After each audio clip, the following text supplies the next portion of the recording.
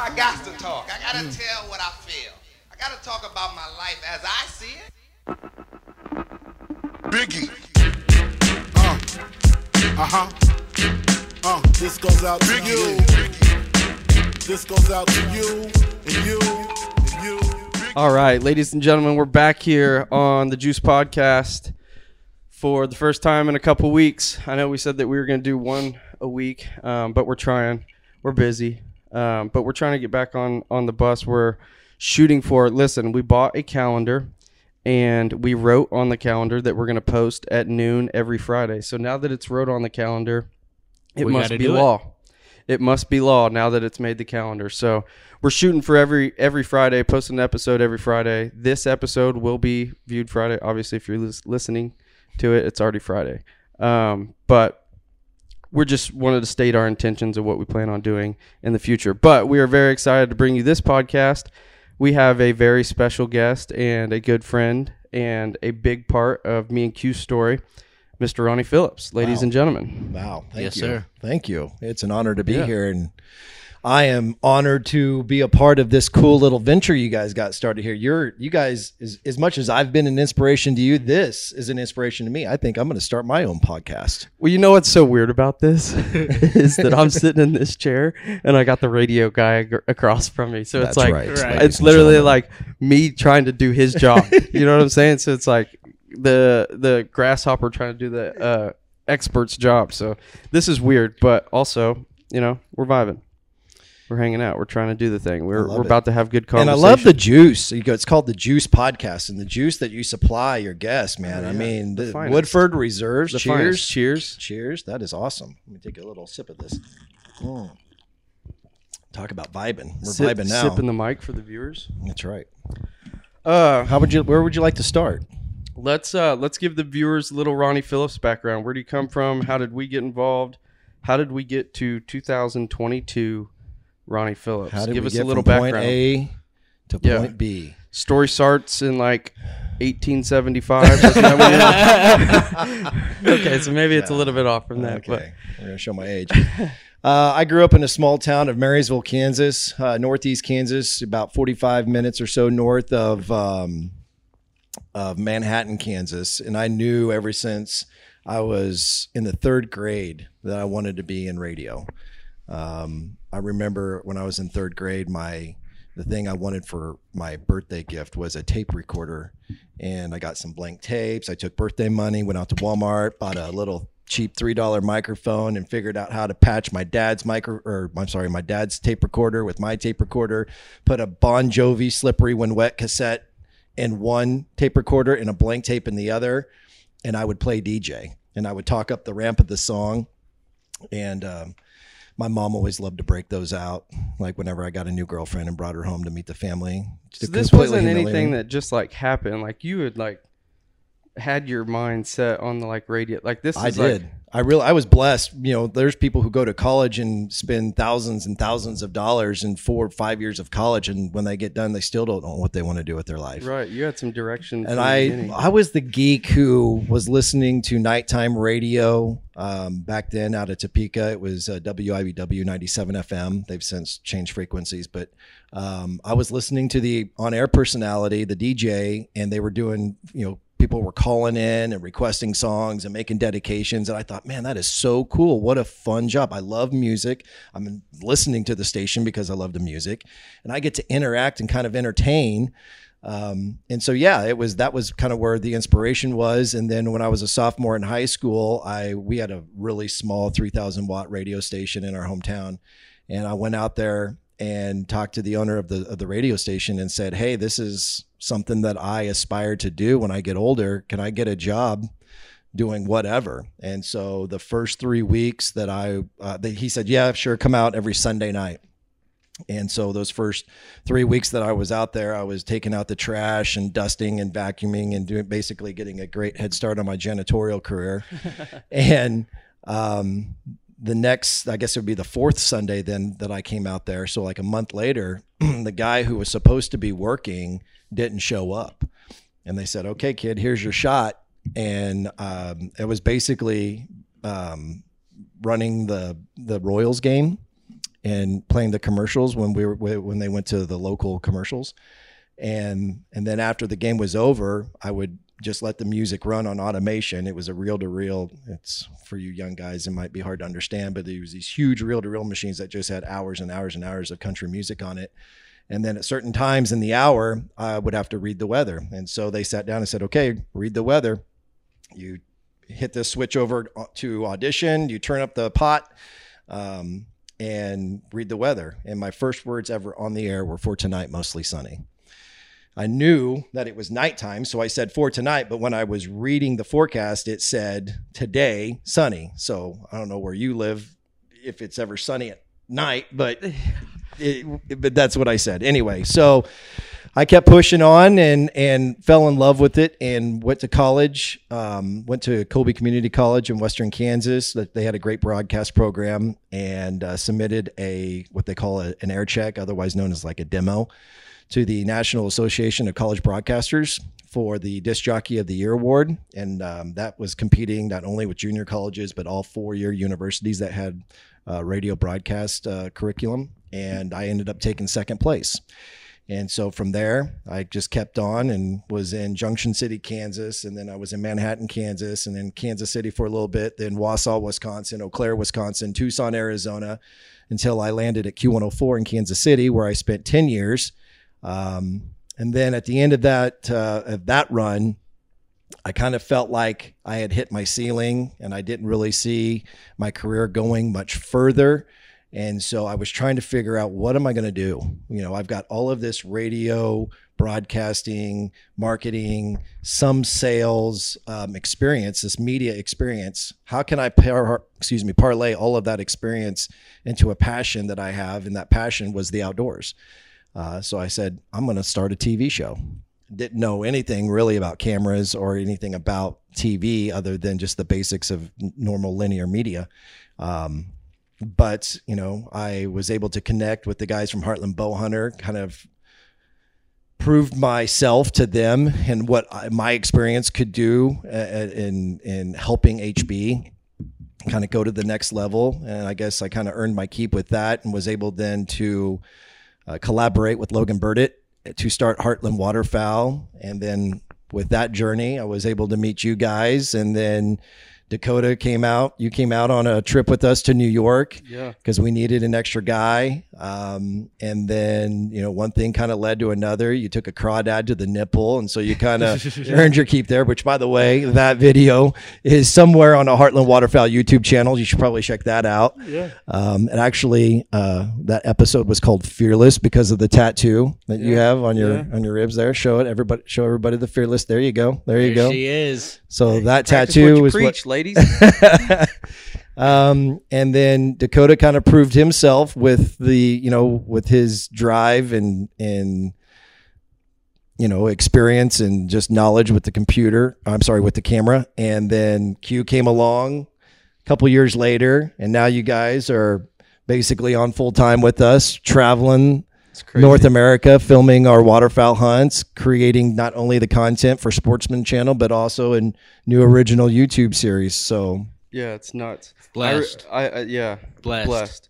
I remember literally, and I want to touch back on some of the radio stuff and even more the beginning of the TV stuff, but I just want to talk on a little experience of my own. I just remember I was working at Bass Pro whenever I was 18. And that's when they were doing the premieres when you guys were doing the premieres. And I don't know if HW, I don't think, was even a thing at that point. And you were just doing the the voice. You were running the premiere. I was the MC. The MC, yeah. And it was like they did one for Friday night and they did one for Saturday night. Right. Well, Friday night I was working, and I was the credit card salesman. So I didn't have to stay in a department. I basically got to walk around. Mm-hmm. If anybody wants a job that loves to just walk around, be the credit card salesman at Bass Pro. Oh my gosh, it was the best job, and you made a commission on it, which was baller for me because it was like, all right, I'm not capped to my per hour, so I could go and make extra money, and then I didn't have to stay anywhere. Literally, my job was walk around Bass Pro the entire time. So I literally walked around and shopped all day, and if I saw somebody, hey, you want to save 3% on your purchase today? You know what I mean? It was the best job that you could ever. Anyways, so I'm working at Bass Pro, and the premiere was going on. And I remember before that, I was standing at an end cap, and there was an HB end cap. And they had like a TV and then all the DVDs for like the first 3 seasons. Yep. I remember that. And I was sitting there just watching it. And I know that like a lot of people talk like a paradigm shift of like one certain event that just like potentially changes my life. Mm-hmm. And I remember sitting there at that end cap with my clipboard in my hand. And it just was like, whoa. There's something there, you know, like with the creativity, the video side, and like even I had like a little bit of like that in the beginning of, you know, like I was always torn. I made like stupid YouTube videos of like us doing basketball shots. Like I always had like some sort of, and then it was like, oh, that's all the stuff aligned. And ever since then, after that, I walked down to the premiere, and whenever they were doing that, I talked to Rex. And he was like, yeah, you should come out tomorrow. So I came out tomorrow, or the next day. Right. And went to the premiere. And I can't remember, you were emceeing. Mm-hmm. And it's just crazy to the fact that I was just like this young kid that worked at Bass Pro that saw this video in an end cap, got the interest. Like if I wouldn't have saw that video on the end cap and hadn't like been at Bass Pro at the same time, I don't know if I would have gone there and then like put in my brain, oh, that's Ronnie Philips. And then eventually along, like, so you didn't know? I had no clue. Did you even know? Did you know what HB was? No, I knew what HB was whenever the premiere came, because I'd seen the end cap. Okay. Because I was like, oh, that's the guys that are up there. Yeah. And then I started thinking. I looked them up on Google, and you know how crazy I am. I literally looked up on their website, and then their mailing address said Grain Valley. Yeah. I went, what? And then everything started to click for me. I'm like, oh, these guys are local. Yeah. Oh, there might be some sort of opportunity to, you know, whatever. And then I was just interested. I'm like, these guys did it from where I'm from. Why couldn't anybody else? Right. You know? Yeah. But I say that to say, like, it's crazy that I went there and then I recognized you from being the radio guy. I was like, oh, that's the radio guy. Yeah. And he's somehow involved with this stuff. And it was just like all these things clicking. I'm like, oh my gosh, this is so crazy. And then now to where we are, it's like, what? Now we're like the best of friends, and we travel the country together. We're gone every other week. It's nuts. Hunting together and just having amazing experiences. Yeah. So Heartland Waterfowl was not yet a thing, but the discussions had begun. Right. And you want to know something funny? I literally remember overhearing a conversation. I was like in the third row, and you're in the front, and you were saying something. Well, I want to be able to buy a property where I can duck hunt and goose hunt and deer hunt on. Yeah. And I was thinking to and I wasn't that much into waterfowl at the time. I was like, who would want to do that? I literally only this crazy guy. Yeah, I was like, who would want to do that? And then whenever the Heartland Waterfowl stuff, I was like, oh, he must like waterfowl hunting too. I'm right. Like, it started to make sense. But sure, continue. So Heartland Waterfowl was just an idea. It was a discussion. Heartland Bowhunter had been thinking about creating an extension of their brand, and it was originally supposed to be a fishing show called Drift. And they had kind of started lining up the people to be a part of that. And then I think as the season kind of went on, of course, HB is so busy with not only their, hunting season, but then shortly after they're done, they've only got a short amount of downtime before then they start turkey hunting to do full strut. And I think that in the grand scheme of things, because like Mike and Nate Flynn and a few others that were affiliated with Heartland Bowhunter, just from a timing standpoint, didn't see it to be practical to do a hunting show of turkeys and whitetail and other big game and try to fit fishing in here at the same time. And be the best. Right. And be the best. So then they had Logan, who, they went to high school with. And, when he went out to Hayes to go to college, he had already had a passion for waterfowl hunting. But I think that passion, basically really took off because of the amount of great waterfowl hunting that was out there in western Kansas. And then when he transferred to Kansas State and being around Manhattan and Tuttle Creek, the great amount of waterfowl opportunities that were there. And so they knew his passion for that. My passion for waterfowl was, came from a buddy of mine, Buck Heath, who we are also good friends with, and he owns Dirty Duck Coffee, and he's got a shout out to Dirty Duck Coffee. Dirty Duck Coffee, the best damn coffee in the world. High Velocity, by the way, is my favorite, or Dark Dynasty. Anyway, so he introduced me to waterfowl hunting because I had cut my teeth on rifle hunting for deer and upland bird hunting. My grandfather was big into training bird dogs and running bird dog trials. And so that was really my passion until I was introduced to waterfowl hunting. And then I was like, what is this? Oh my gosh, this. And I was hook, line, and sinker addicted to it. So anyway, fast forward several years, I decided that this is what I wanted to do. Mike Hunsucker's family is closely connected as friends with my wife's family. And so that's how I got kind of introduced to Mike. He used to hunt with my wife's uncle, and when Mike was a kid. Anyway, so that's how I got to know Mike, and one thing kind of led to another. You know how it is, kind of like how we all met. You take that first step, and then you kind of earn your keep. And Right. After that was done, and we started talking about creating that extension with the waterfowl brand, and it made sense with Logan and myself's passion. I was then working with a couple guys, Matt Westcoat and Caleb Bone, who were guys that I had hunted with, and they had an interest in what I was trying to do individually before Heartland Waterfowl was even a discussion. And here we are, just done filming season 9. It's getting ready to come out this July on Sportsman Channel. That is so crazy. And the premiere, June 4th. June 4th, yes. Plug the premiere for a minute. Yeah, June 4th. Typically, it's the last Saturday in June. There was a scheduling conflict with the venue, and so we moved it around. I guess I can announce this. June 4th, Stony Creek Conference Center in Independence, right next to Bass Pro Shops. That's where we're going to hold the premiere this year. It's always a great event. It's free to the public. We always give away a ton of great stuff from our sponsors. Typically, we give away free Yetis. I don't know what we're giving away yet for the first few hundred people that walk in the door this year, but I'm sure we'll give away something. And then one new thing that we're doing this year, we've always done a golf outing the Friday before, but it's always been just HB, HW, and close friends to the brands and maybe a couple sponsors that want to come in town a day early. This year, the goal is to do a full-fledged scramble golf tournament, charity golf tournament. We've always done in the last few years some sort of charity in a way, trying to find a way to give back to the community.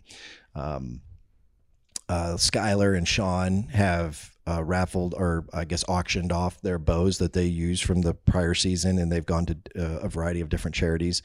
And so we're going to pick a charity. I don't know which charity it is going to be yet, but then we're going to do a charity golf tournament the Friday before, open up to the public. Hopefully we'll sell it out, 144 golfers, and I imagine it'll be probably in the ballpark of $120 a golfer, and then we'll present a check on stage the next night to that charity. Wow. That's going to be awesome. It'll be a lot of fun. You know what? I'm going to be a contributor. Yeah. You know what I mean? Yeah. I'm not going to be a competitor. He's going to be right. He's going to be riding around with the beverage girl on the golf cart. Yeah, I'm going to be a contributor, or not a competitor, because I just can't do the golf thing. But I'll throw my 120 You're not in. terrible. I'm not terrible, but I ain't good. I don't think anybody who really gets into those, or I shouldn't say, there are some of those. The good part about scrambles is you only got to excel in one thing.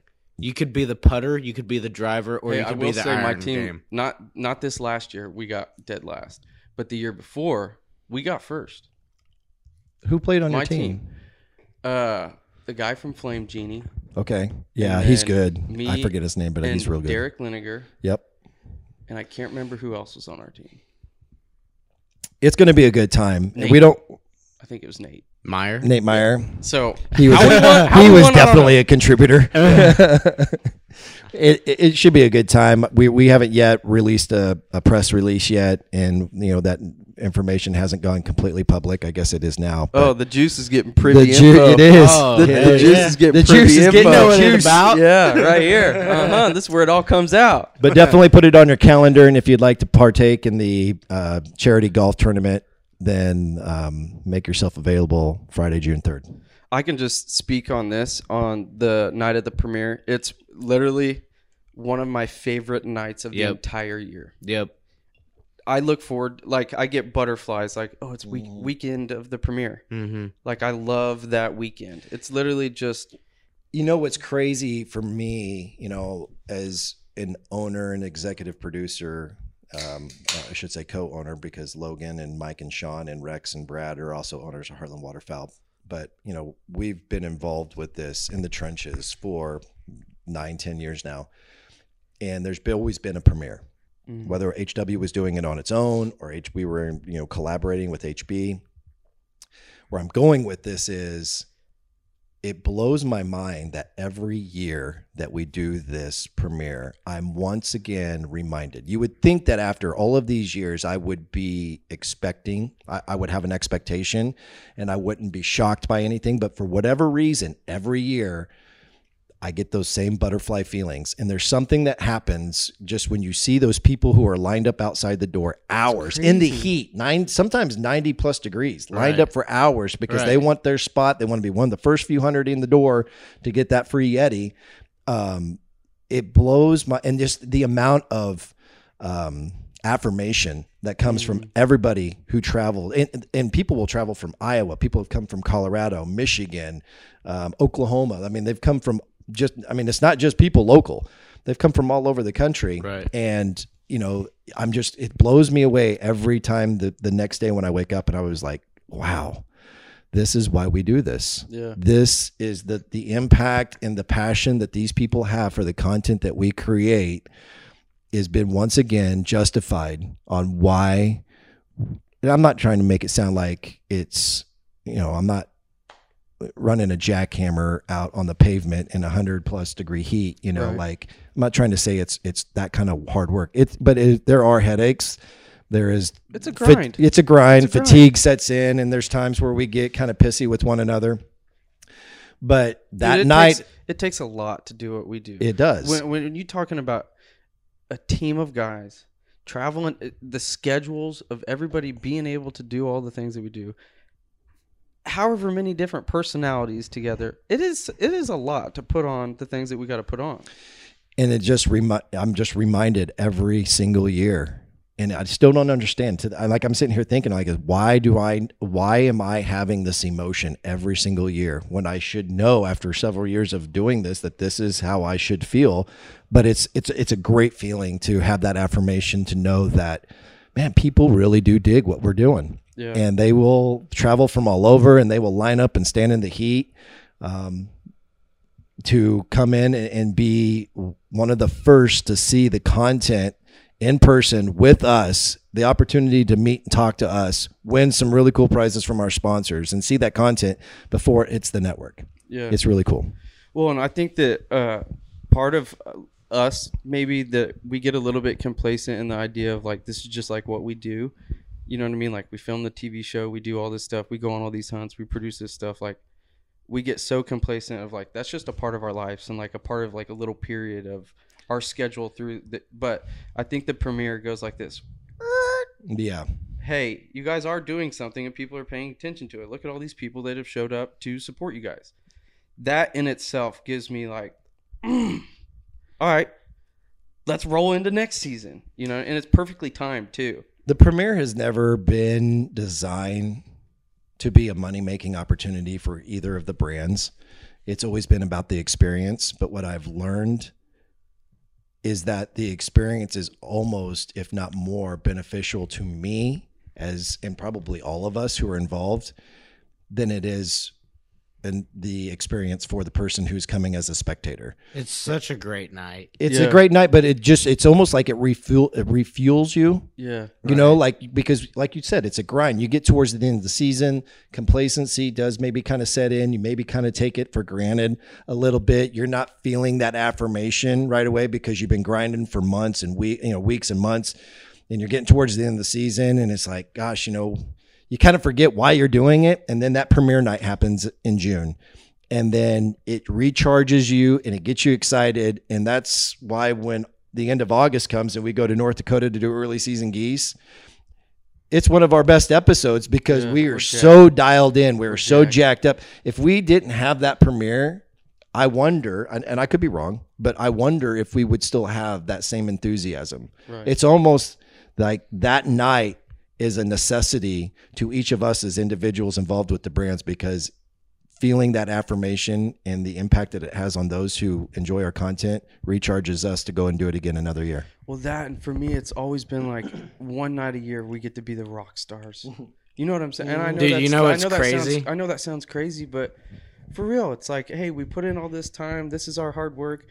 And all these people show up to like see what we've done. And like just the fact that that happens. I know that sounds crazy because we've been doing it for so long. But the fact that people just show up and they want to pay attention and watch and come and see and be a part of something that we worked against, like that's awesome. That is so cool. There's a point about that I want to hit on, but you wanted to say something crazy about that.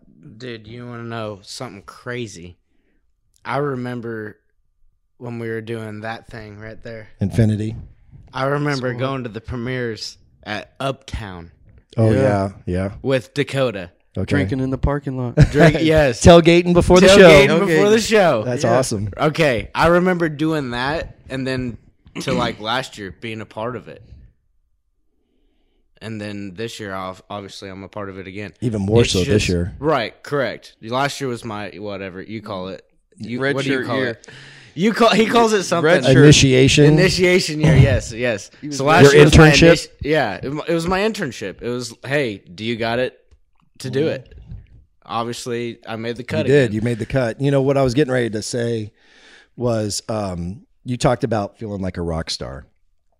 And the thing, luckily for me, I had kind of lived that life a little bit, having worked in the spotlight for 22 years doing radio broadcasting. And even then, it took me a long time to understand why would anybody give a damn about me. You know, like I'm just the guy on the radio. You don't see me. I'm not on TV. I'm just the voice who's introducing songs and maybe throwing a person on the phone. But, you know, it's like these people connect. Like clout. Yeah. That's what it is. It's like it legit is like he's legit because he's in this position. You know what I mean? Right. Like that's kind of what it is. People connect. It's like fame/clout. It's just the way people connect. And if you're doing something right, if you can find a way to get, I don't care what business you do, whether you're in radio or TV or you're doing sales, marketing, whatever, if you can find a way to get people to connect with you, then you're doing something right. And it was hard when I transferred, and I don't know why, and I also saw the awkwardness with the other people on our team. Heck, I even saw it with the HB guys, and they had done it for a few years before we even started Heartland Waterfowl. The awkwardness of understanding that when these people are approaching you, or, you know, and sometimes they don't approach you. Sometimes they really want to approach you, but they're shy or they're embarrassed or they're starstruck or whatever it is. But we're just normal guys, right? We just have this feeling inside, like we're normal guys. We're really nobodies, you know, like. Well, I can speak on that firsthand because I got to see the outside window of me being super fan. Yeah. Too. Me, dude, literally the first time I met Nate was in Rick Haney's basement and he was tuning calls. Nate Meyer. Yeah. And I regret even saying this. I was like, I literally was shaking. Really? Because this is that guy on Heartland Waterfowl. Oh, that's and cool. It was just because that's who you guys were. Sure. You know what I mean? Right. To us, you guys were superstars. Well, and where I was ultimately going with this is I remember having these conversations when we were doing these premieres early on, because I would see that our team would, you know, we don't know any of these people who are coming to see our content. They're coming to our premiere. So it was that sense of awkwardness that, you know, hey, I'm going to hang out and socialize with the people that I know.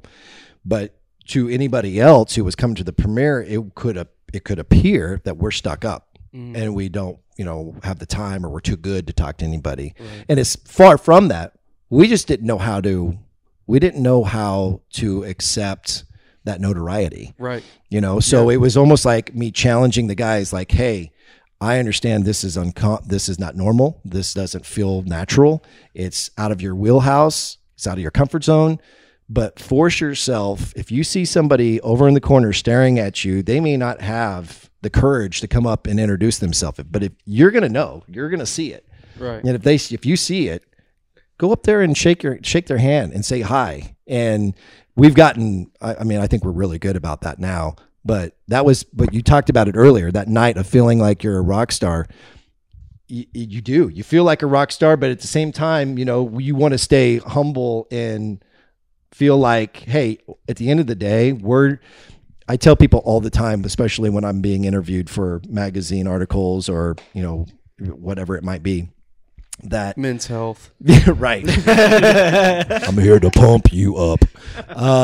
That, there's nobody in outdoor TV who has got a card or a certification in their wallet that says they're a professional hunter. Right. So Right. I think just because you're on TV, you're not a professional hunter. So we as a group of guys who love doing what we do, we don't go into this thinking we're better than you. We shoot more birds than you. We know how to do it better than you. We just say, this is how we do it. We enjoy doing it. And we love sharing our content with you guys. I think that's one of the things that happens. Like, for example, I think it was whenever we were in Kansas, whenever we met up with those guys, same field. Remember when we met? Yeah. And I think that there's such a misconception of like, oh, these guys are pros. But out of every interaction that we have with people, I think they come out with, oh, those are just regular dudes. Yeah. Yep. Like those are, and I wish that there wasn't that misconception, and it was just like, oh yeah, it's just they're regular dudes, but they also do this. They also film a TV show. I mean, don't get me wrong. When you go on the road as much as we do and as much as we hunt, you don't do it. It's like anything in life. With repetition, you're going to get better and better and better. You're going to learn from your experiences and the things that you did wrong, knowing not to do that, make that mistake again. So, humbly speaking, I do think we are good. We got it down. We know how to do it. That's not to say that the birds don't hand us our ass occasionally, because that does happen. But we've got a pretty good foothold on how to do this. So I can see where if somebody like those two guys that we met in the field had that mindset. But my satisfaction or gratification out of it is that when they walk away, they're not only thinking to themselves, man, these guys know how to kill birds, but I can relate to them. Right. They're not so far up on a pedestal that I have to worship the ground that they walk on. We don't want that. We traded shit in the blind. Yeah, we're just normal guys that give crap to each other in the blind, Dude, that was a perfect experience for someone to like accidentally run into us on the same piece. Well, luckily, sometimes that happens, and sometimes it don't run like that. It doesn't go like that. Right. Luckily, those two dudes were. But that's really what good I mean. dudes. Like for that to happen the way it did, it worked out and we great. smashed them that day. That's what I mean. It worked out great. Yeah. Those guys definitely not only. I would venture to say that they were hyped going into the hunt. Because, I mean, think about it. We beat them to the field. Yeah. They're showing up. Oh, great. What do we got?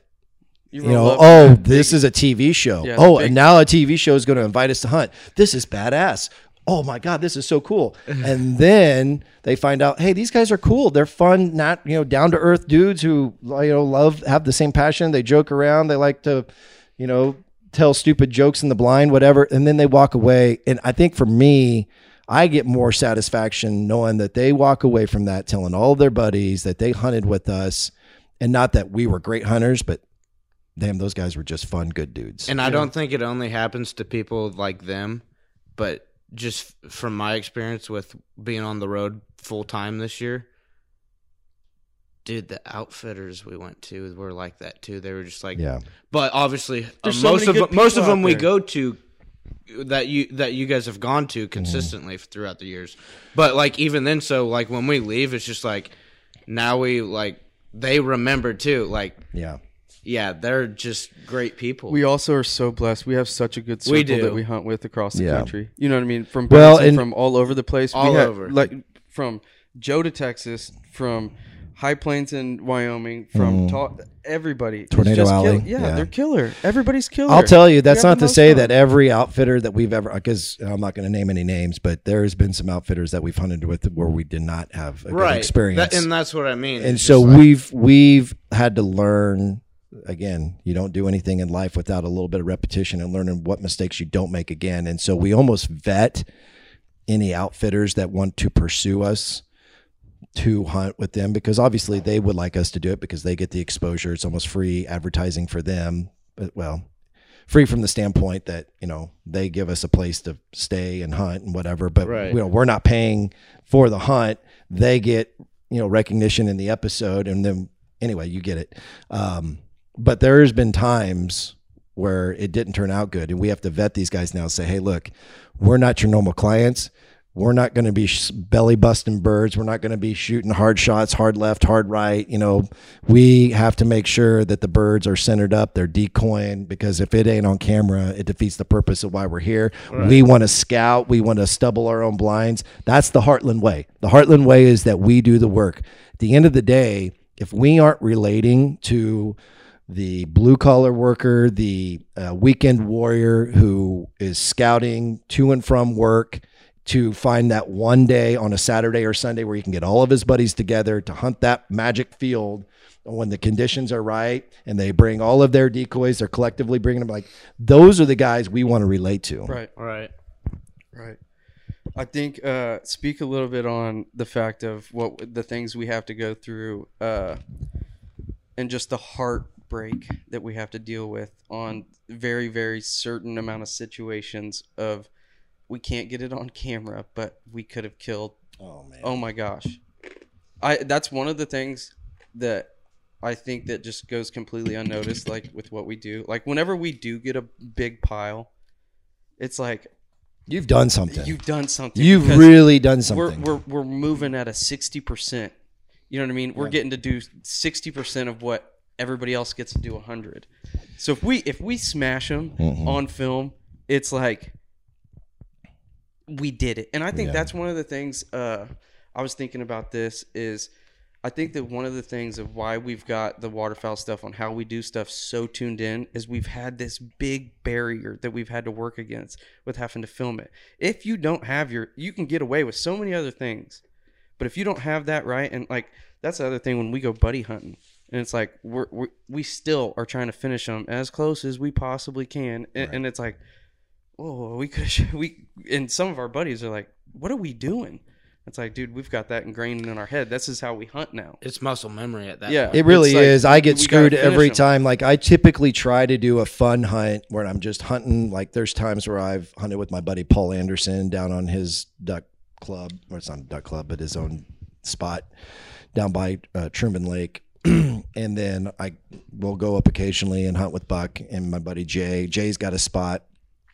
And then Buck's got his spot up in Mound City. So anyway, just to get some perspective, occasionally, once or twice a year, I'll break away and do 1 or 2 hunts where I'm just fun hunting. And it screws me every time, because the guys, like, there might be a marginal 30, 40 yard shot, and the guys will jump up and kill them. Yeah. And I'm like, what are we doing? Yeah. What do you mean? Like, which I get it, like anybody who isn't accustomed to doing what we do and having to get it on film, like, that's a killable shot. Like, if they're there, shoot them, kill them, Yeah. But for me, it's so uncomfortable because I'm used to waiting and let them work and let them settle in, let them decoy, let them get feet down, backpedaling, then kill it. We got to get the footage.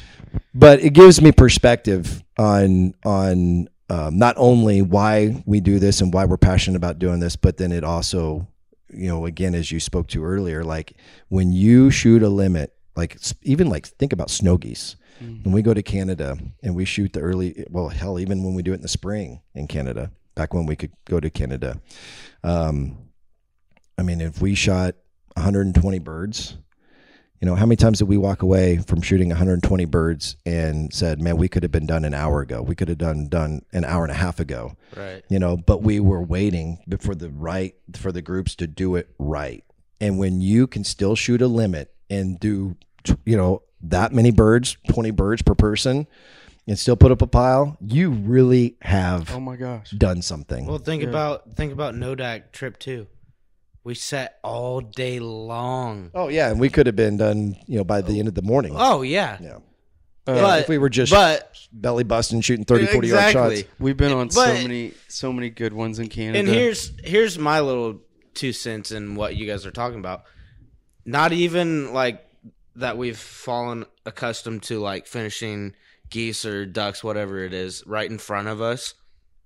We've learned that it's an art to it. So when those geese are coming in, and they're coming in as close as they do, when we buddy hunt, why wouldn't you want to see that? Right. Before, you know what I mean? Like, you tricked them. Let's see how far in we can trick them. That's what I always talk about, the sweet science. Yeah. I love Well, the and science. I love the sweet science. When you hunt the way we hunt so that we can get it on film, you've done it so many times that you see the signs. You see, okay, could we have shot him there? Yes. You know it can work better. It can be better. But if anybody who doesn't do what we do or doesn't have the aspiration to get him in closer or get him to decoy, feet down, backpedaling, then they get impatient. And they just like, we better get him now or we're not going to get him. It is the toughest game of patience you will play in your entire life. And sometimes it causes problems because you can get together with your buddies and they're like, what are we doing? What are we shooting? That's our. And then when they do it right, they're like, that's why we did it. That's why. Yeah. That's why. Yeah. That's why I talk about the sweet science when everything works out and they give it up for like no questions asked and they just do it. It's one of those things where I can just sit there and watch. Right. We don't got to fire. But whenever them geese tuck it and just... Oh, my gosh. There's nothing better. Dude, I can't handle it. Especially like whenever I'm filming and that goose will like go into the frame over on the right side. And then I let him drift on that side. And then I can follow him back and he's catching the wind back onto the left. And I can just follow him going back and forth in the frame. And then it's boom, boom, boom, boom, boom as he's getting out. That's what I live for. Oh, I know. That's what I live for. Yeah. That's so fun when you're filming. And of course, a lot, now that you guys are on board, I don't have to film as much. But when back in the day when we took turns filming birds and live action, there is something that just gets your adrenaline going when I have this goose or duck, whatever, in the upper left-hand corner of my frame. I don't have to move my camera at all.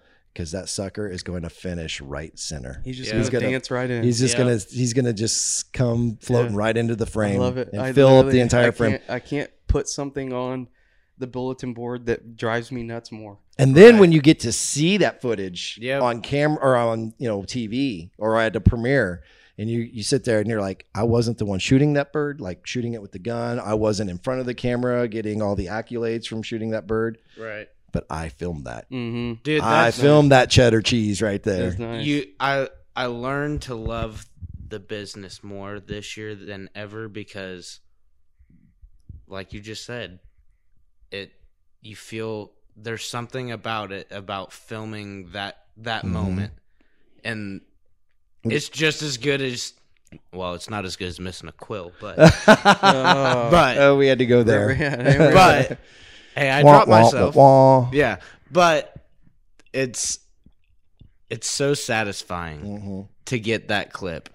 That clip, you know what I mean? I know. That what I like what we did about this year with the YouTube series is I think one of my favorite things about media and like even just the business that I'm in, and I've said this on the podcast before, but all three of the people that are listening, we're going to have to hear it again. But I love the fact of we get timestamps. Yeah.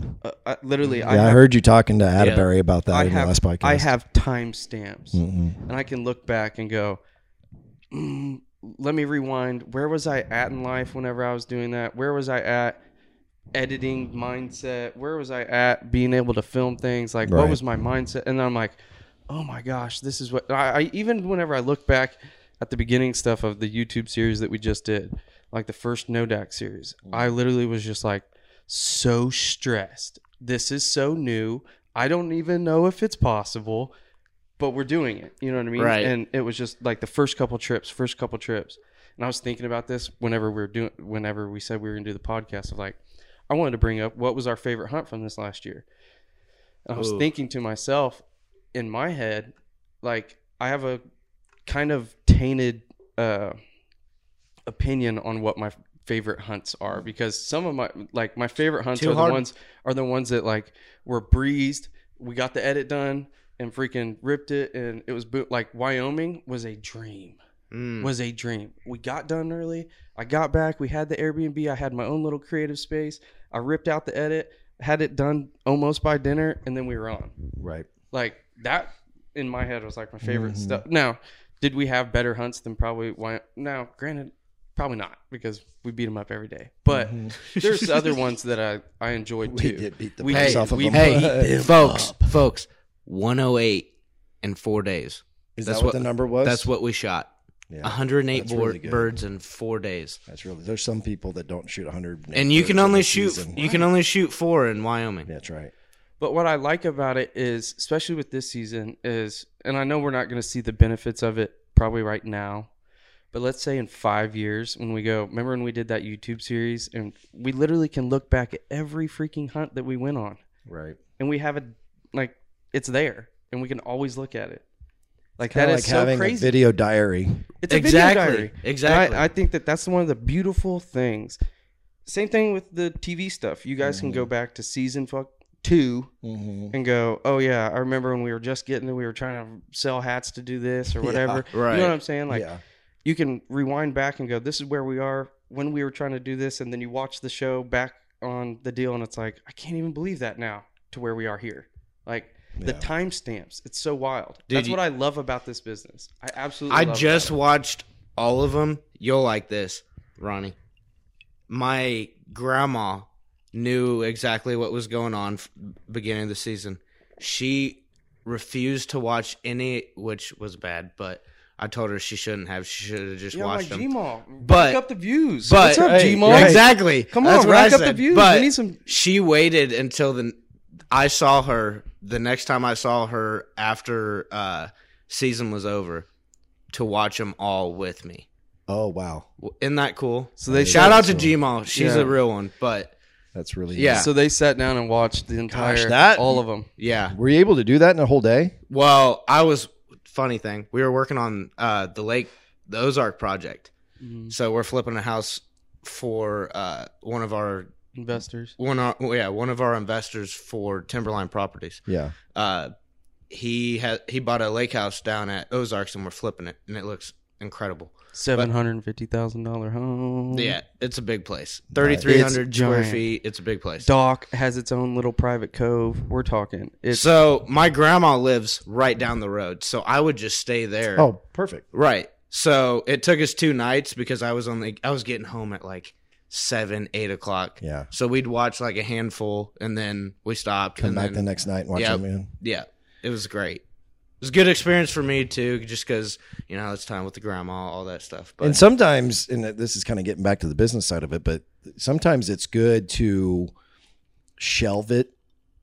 If you try to like watch it right after you did it, right, then it's too fresh. right. If you shelf it and then come back to it later, you have so much more clarity and an open mind on the things you did great and what you could have done better. right. That's one thing that I've learned in the years too. Have you done that with the YouTube series yet? Yes, I think I watched them all about a month ago. But even then, I would like to not watch them until July. Right.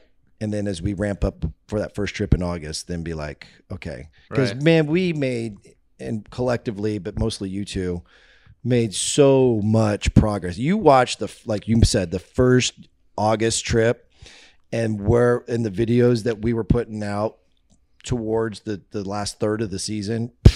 Right. I'm not trying to like discourage people from not watching the first, Right. couple, episodes of that YouTube season, Yeah. but they get a lot better towards My the grandma end. said that on the 5th one. She goes, Yeah. "Wow, your guys' progression has." Yeah. And then she It said happened quick. She said It really it did. again It had and to. again. It You had know to what I mean? happen It quick. really did. There wasn't It had really a to. choice. Right. Yeah, it Wasn't had a to. choice. Right. We No were all choice. learning as we were going along. As a matter of fact, I was talking to, so Heartland Bowhunter Production not only produces, first of all, they produce our TV series, and then Marathon, you guys produce the YouTube series.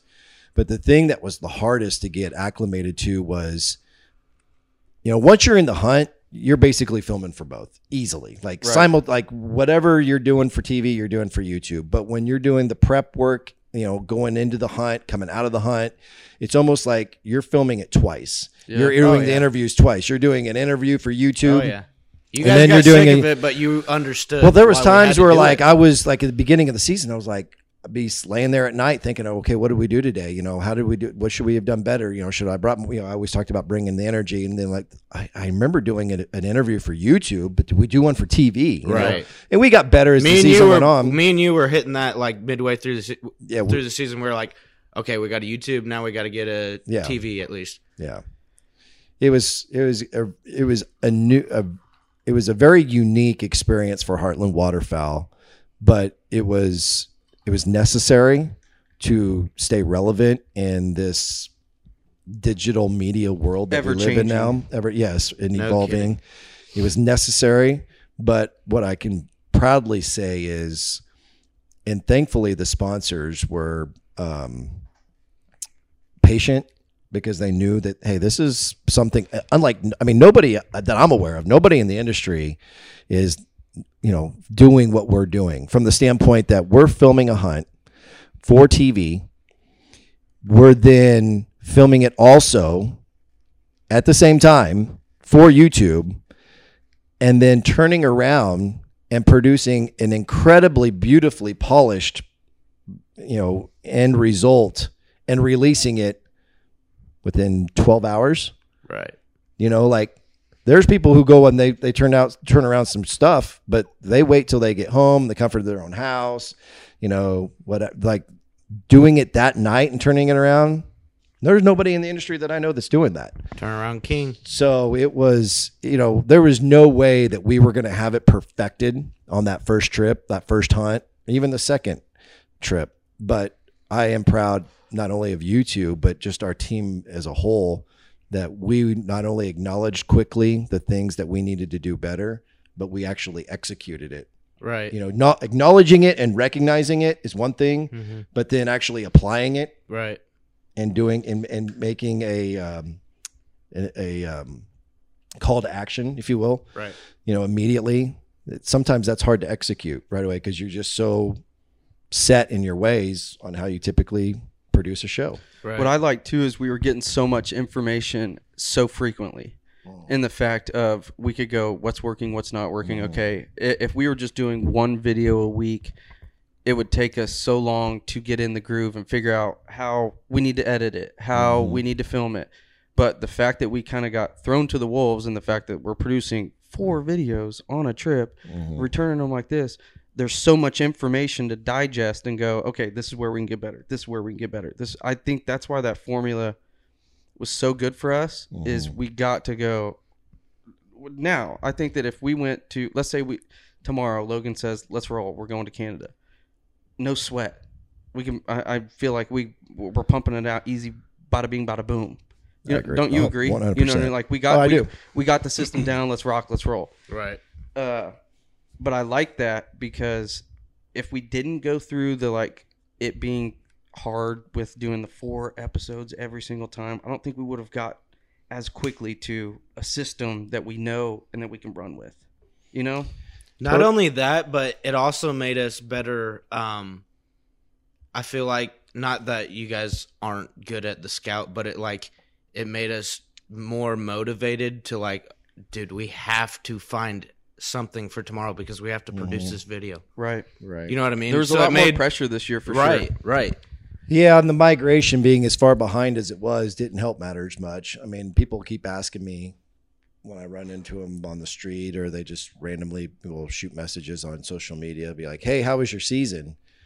Well, we got them, but we had to work twice and 3 times as hard to get them. Yeah. When you think about when we go out to Champlin's in Manhattan, we were driving, I don't know, 60, 70 mile radius. There were times where we were going well beyond that to try to find the birds. And that was Thanksgiving. Oh, yeah, exactly. The migration was so far behind. I think that's a little misconception too, is I think a lot of, just with being on TV, people think that we just show up and people are like, all right, here's these birds for you guys to kill. And that's not really how we roll. No. We've got a different There structure. might be some misconception. I do think after 9 years of doing this, I do think that our core audience, the core audience who live and die and eat and breathe Heartland Waterfowl, that's why they're our core audience. Right. Our thing is don't doubt the scout. That's obviously it. we're down That's for it. But I'm just saying, I think there might be a little bit of that, but I wanted to talk a little bit about what do you think are some of the things that carried business-wise through radio that you thought that you could just really catapult with whenever it came to Heartland Waterfowl? Was it like the sales stuff that you had, the ability to talk to anybody? Like, what are some of the things that from radio, as soon as you got into doing Heartland Waterfowl, were like very big staples in, creating what is now Heartland Waterfowl? Well, what surprisingly for me, and probably for everybody, was I was very confident in what I thought was going to be my ability to stand in front of a camera and do an interview and just be off the cuff and be able to, because that's what I did. And that's difficult for a lot of people. It's difficult for almost everybody. Yeah.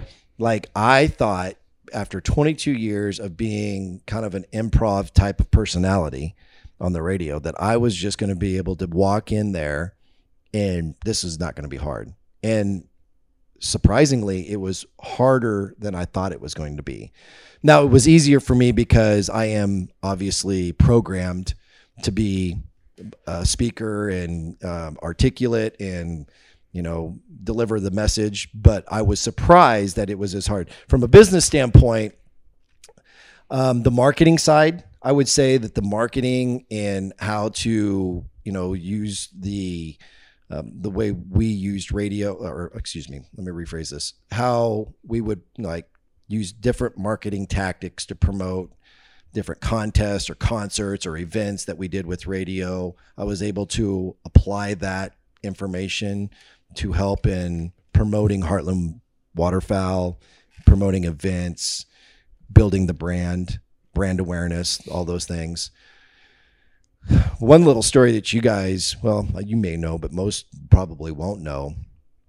There was a little bit, I would say that the sales, there wasn't much sales, maybe a little bit, but this on the radio side, the sales on the radio side was more of just selling yourself as a personality, selling yourself as the brand, not necessarily selling advertising for radio. I wasn't ever really involved in that side of things. Going and doing a live remote broadcast at a car dealership who's paying the radio station for me to be there. I know that they're buying, and so I gotta do X, Y, and Z. So there was that side of it. But the sales, so my responsibility for Heartland Waterfowl is the sales and marketing of Heartland Waterfowl. And then Logan handles basically the outfitter relations and the schedule of the hunts and who's going and the camera stuff. And we collaborate a lot, and there's really nothing we don't share with one another, but he's got his area of expertise and his strong suit. And then he knows that this is kind of my area. And so we kind of respect each other's space, and we do but we share with each other. But to get to your point, sorry, I'm taking a long-winded approach to get there. When I first got out of radio to start Heartland Waterfowl, I was making nothing. I went from making $55,000 a year doing radio to now I'm a stay-at-home dad. My daughter was born literally the same year I left the job. My daughter was born in August of 2013, and I quit the radio station September 10th or 11th or something like that. And I left the next day for Canada, came home, and I was a stay-at-home dad with my daughter. I'd never been a dad before. Now I'm doing daddy daycare with an infant. Don't know anything about doing that. I was this guy on the radio who lived in the limelight and was always out in front of people. Now all I know is the four walls of this house. And so I had gotten involved in a network marketing company to where I was just trying to get something to create some income. So I felt like I had some self-worth to my family. I was contributing to the family financially. It was there that I learned a lot about personal development. And it was there that I learned more about sales, that I was able to apply all of those strategies and tactics from network marketing, although it's network marketing, MLM, whatever you want to call it, is kind of a slimy, grimy business. But I learned so much in that industry that helped me propel my ability to sell the brand of Heartland Waterfowl to our sponsors. Mm-hmm. Yeah, I look back, and I know it's on different scales, but I look back at whenever I was doing the Infinity Outdoor stuff, and whenever me and Trent were going to NWTF and ATA, and during that time, we were trying to sit down with all these different sponsors and stuff like that. And now I look back and it's like so cringy to me, the fact that we were going, hey, you know, this is me and my buddy. We've got this YouTube channel that we're trying to get going. Do you guys want to be our sponsor? And you were probably the 15th or 16th person that hit them up that day. 100th person that probably said the exact same thing.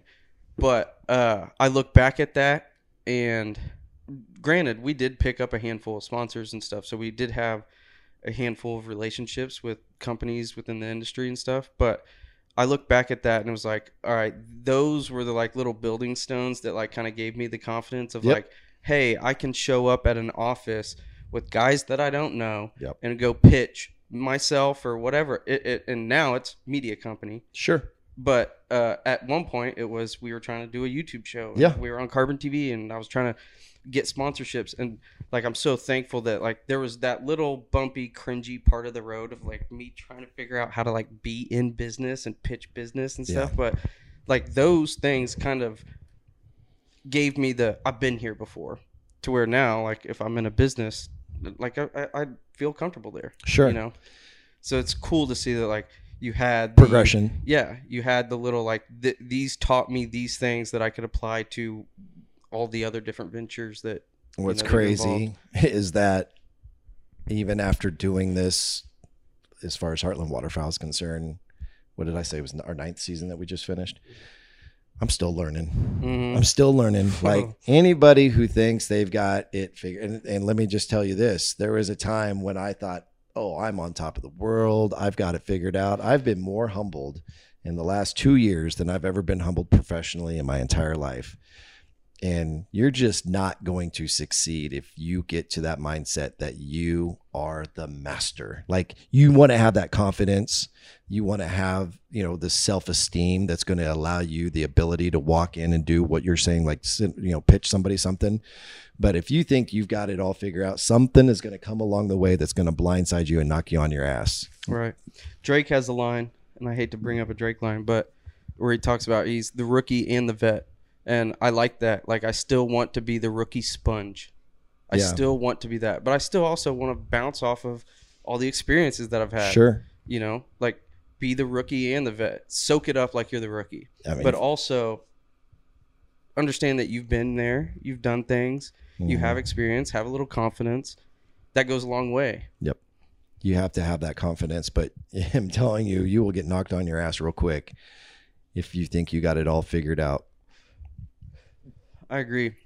And sometimes it's like, I think that I get a little complacent, you know. I think the complacency of like, we're okay with being where we are now. And I think that's one of the things that me and Q been talking about is, dude, if we're not pushing the bar and trying to get better, what are we doing? We're just going to sit here at this plateau, or are we going to kick it to the next level? But Stagnant. it's kind of a little bit dangerous to push it to the next level and to take on things that you're like for this podcast, for example, like this is a little bit uncomfortable for me, you know, but I think it's necessary. I think that with this, maybe I get better with conversations with other people, and maybe that allows me to, whenever I'm in business meetings, to be better with conversation with people, understand what they're talking about, how to hold on a conversation, meaningful conversation over and over and over again. I have heard more times than I can count, and I will admit I'm a victim of it, self-induced victim. The minute you get comfortable is when the thing will fall apart. You have to continually be out of your comfort zone. Right. Always. The minute you start getting a little comfortable is the minute you're going to start getting a little lazy, complacent, and then that's when things will start falling through the cracks and then someone's going to up you one. Yeah. Well, that and like the business that we're in, there's everybody trying to do this. You know what I mean? Everybody can pick up a camera. And there was a time with the camera stuff, and I'm just speaking basically on what our business is built off of, but there was a time where getting into the camera stuff was a very expensive thing. Like if you wanted to be into it, by the time you buy 3 lenses and a camera, like you have to be very well invested. You want to do this. Now it's cheap enough to where people can get a Sony A7 II that's used and 2 lenses, start creating content, and they can rock and roll. Like Hell, there's people out there making a lot of money just using their cell phone. Exactly. True. Exactly. That's what I'm saying is like The camera and on their cell especially- phone. I mean, they're 4K cameras now. I mean, Right. it's Well, and crazy the amount of money that people are making on cell phone footage. Well, and here's the other thing too is the landscape of media has changed. So it's not you have to have this high level of production. There's people that are making hundreds of $1,000s off TikToks that they made on their iPhone. Right. You know what I mean? So it's like you got to continue to push the bar because there's people at your heels at all times. At all times. I don't know that I necessarily subscribe to this as much today as I did just a few years ago, but I still think that there's some validity to the statement, and that is, I learned this from a program director that I worked with in Tucson, Arizona. His name was Jeff Baird. I learned a lot from that guy.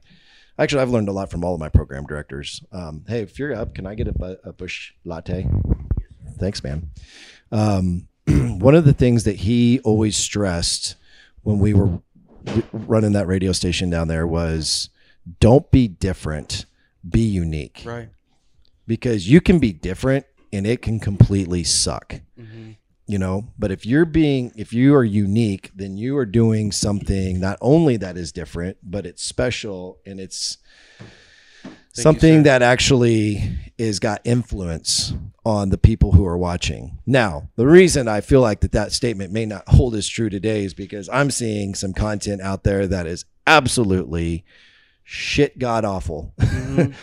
And these people are making a boatload of money doing it. But it will always be the way I pursue doing business, just because it was kind of the way I was programmed, was that I don't ever want to be just different. My goal is to never be just different. I want to be unique. Yeah, and I think one of the things too is like a big staple for us is quality. Like that's the other thing too, is kind of like how the YouTube landscape is it's a lot about consistency. You know, it's a lot about posting freaking very often and stuff like that. But there's a lot of content that out there that isn't as well produced, but performs very well. Yeah. And for me, it's hard to swallow because I want to put the best product out there, you know? And sometimes it's like we have to read the landscape. Like I've been doing a bunch of like paying attention, and I know I'm late to it now, but dude, the reels on Instagram. Yeah. You can't, it's pointless to post a picture anymore. It's pointless. You're going to get a lot more engagements with those reels. It's pointless. Yeah. But it's for the longest time, I was like, I'm not posting TikToks on Instagram. It's not pointless because you still got to do it in order to keep yourself into some sort of hierarchy with your algorithm. Right. So it's not pointless, but I see the point that you're making, and is that you're obviously wanting to put content out there to create, likes, comments, and engagements. Right. I think, and you're going to get that more with reels. I think what I'm speaking on is how I looked at it from the beginning is I'm not here to post TikToks on Instagram. That's not what I'm here to do for the Instagram. But I'm not the decision maker. You're not. I'm not the decision maker. The decision was already made that reels are the things that pop. I have to go like this as media head and go, this is what's working. This is what we got to migrate to. The landscape changes. Oh my God. So we have to mold to that, regardless of my opinion. It's so annoying. My opinion don't mean jack shit. Ultimately, it doesn't. It's so annoying. I was actually thinking about this today because I have a company called Dumar Solutions. We're a chemical solutions and PPE solutions company, and I started this a year ago, and I've been so frustrated because I'm trying to create this content to put on social media, because the whole idea of social media was to keep people informed on who you are and what you do, right? Like what's going on in your life, right? So, man, when Facebook, I'm not sure if it's when it first came out, but it was in the early stages. I remember it was actually when they removed it from being college only. Right. And then, they opened it up to the public. And I remember boom, all of a sudden my followers, because I was on radio, I got to 5,000 followers in no time. Right. Yeah, that's when you're I got too many friends. You can't request. Yeah. Yeah. It was weird. And I remember I could put a post out there. I mean, it could be the dumbest thing. It could be me at a concert, holding up a beer or whatever. And I would get, I mean, I got 5,000 followers. I could get 1,000 likes. No problem. I mean, a fifth. Organic reach was out the roof. Yeah. Yeah. Now I still have 5,000 followers. I might get 150 likes on a good day if I post a picture of me and my kid or one of my kids. But if I post anything about my business, it's like, you're not paying us for that. I might get 20 likes. I tell all the media clients you have to have a $200 ad spend budget a month. You really do. If At you want to least. be, I mean, and that's even that's low. slim. And Yeah. but if you want to even just get thrown in the mix, because it's now just pay to play. Mm-hmm. It's if you want to be in the circle, you got to pay for it. Yep. You want to do this business ad, and see a bunch of people. Good luck. You're gonna do it organically. Good luck. You got to put some money to it. It's like money is like a college degree now for media. It's like it can be really good freaking content, but it just has to have the pay period for it to even get into the circle. It evolves so much and it changes so much that I've actually, even in this last few months, considered going to, a junior college down the road and taking some night classes on social media marketing just to get a better idea. But then changing. But that's the problem. As soon as you get in there, I go and I spend all of this money on learn all this stuff. Is it going to change? And then I got to go back and spend thousands of dollars again to learn what it, I wish in one hand and shit in the other and see which one fills up the fastest. Right. But for me, it's like that's what the business is, and we got to follow it. So I try and keep my thumb on the pulse of what's happening and what gets attention, and you got to like it's one. And I've started now going. I'm taking my opinion out and just paying attention to what's working, just paying attention to what's hot. And I know I hate to dive into this, but like the Bitcoin and the cryptocurrencies and NFTs and stuff like this, I know that my brain is sheltering and going, no, I don't believe that. Like I can't wrap my head around it.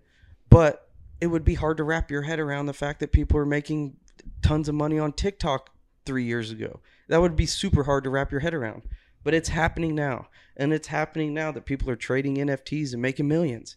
It's happening now that people are gazillionaires because they're trading crypto. Yeah. Like, I have to take my opinion a little bit out of some of the things that are happening and just realize this is the landscape. It goes like this. It shifts. It changes. It does this. And you kind of have to go with the ebbs and flows and figure it out as it goes. But what I really want to do moving forward is just go, okay, I'll give it a chance, because what could it turn into? I saw a stat that if you would have bought Bitcoin, remember when we were getting, or that everybody was getting the stimulus checks, the 1,200 stimulus? If you would have bought Bitcoin during that time and you would have spent your stimulus, your 1,200 on it, a couple months ago, it would have been worth like $56,000. Really? Yeah. But instead, everybody went and bought a big screen TV. Yeah. You know what I'm saying? I'll admit, I am so far behind the 8-ball when it comes to cryptocurrency. The thing that I really kicked myself on, and I wasn't really prevalent or, understood it until I had a kid, which is the amount of money these YouTubers are making. And, they were in at the right time. They saw what was going on. They had the vision. What we're doing with Heartland Waterfowl with this YouTube thing, gosh, if I would have known and understood it 10 years ago, how far along we could be as a brand. Oh my God. If I would have understood then what I understand now. Right. I look at these Paul brothers, Logan, and what's the other one's name? Jake Paul, the amount of money they're making for being YouTube. Here's another one. And I talked about my kid. Nelk Boys. Well, yeah, they're doing pretty damn good too. But there is a channel called Ryan's Toy Review. Right. Have you heard about this? You told me about it. Okay, so this kid reviews toys. He doesn't even review them. He just plays with them. Like freaking, I'm trying to think of a toy manufacturer. A Tonka toy. Okay, like these toy manufacturers will send this family like piles and piles and piles of free toys. The kid is living in heaven. You know, look at all these free toys I get to play with, you know, and his mom and dad just basically film him playing with these toys around the house. And then they put it up on YouTube and they called the channel Ryan's Toy Review. The kid is worth millions. Yeah. Millions. It's nuts. I mean, because I get it. It's so like my daughter, I could not, I can't stand to watch it. Like I'm a filmer, like we're producers, right? Right. I'm watching this crap YouTube on a crap camera, crap content. It's not steady. There's no cinematography involved whatsoever. Right. And these kids just eat it up. And then what they do is they go to mommy and daddy and say, Ryan's playing with this toy. This is what I want for Christmas. Oh, man. Magic made in heaven right there for the toy manufacturer. Go to Amazon. Yeah, if they buy it off Amazon through his AdSense, he gets 3 cents off of it. Yeah. It's ridiculous. The part that I think that has hurt me in some ways professionally as a business guy is that I have to see it before I believe it.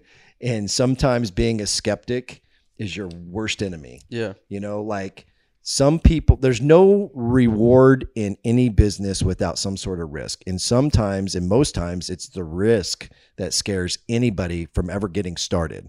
Some people, like, how many times have you heard somebody say, oh, Uber, oh man, I had that idea. Well, why didn't you do it? Yeah. Okay. Well, I was scared. I was afraid I was going to fail. What about well, that somebody was afraid not to fail. Yeah, and somebody what about was that not action? afraid, and now they're millionaires, billionaires, whatever it is that they are.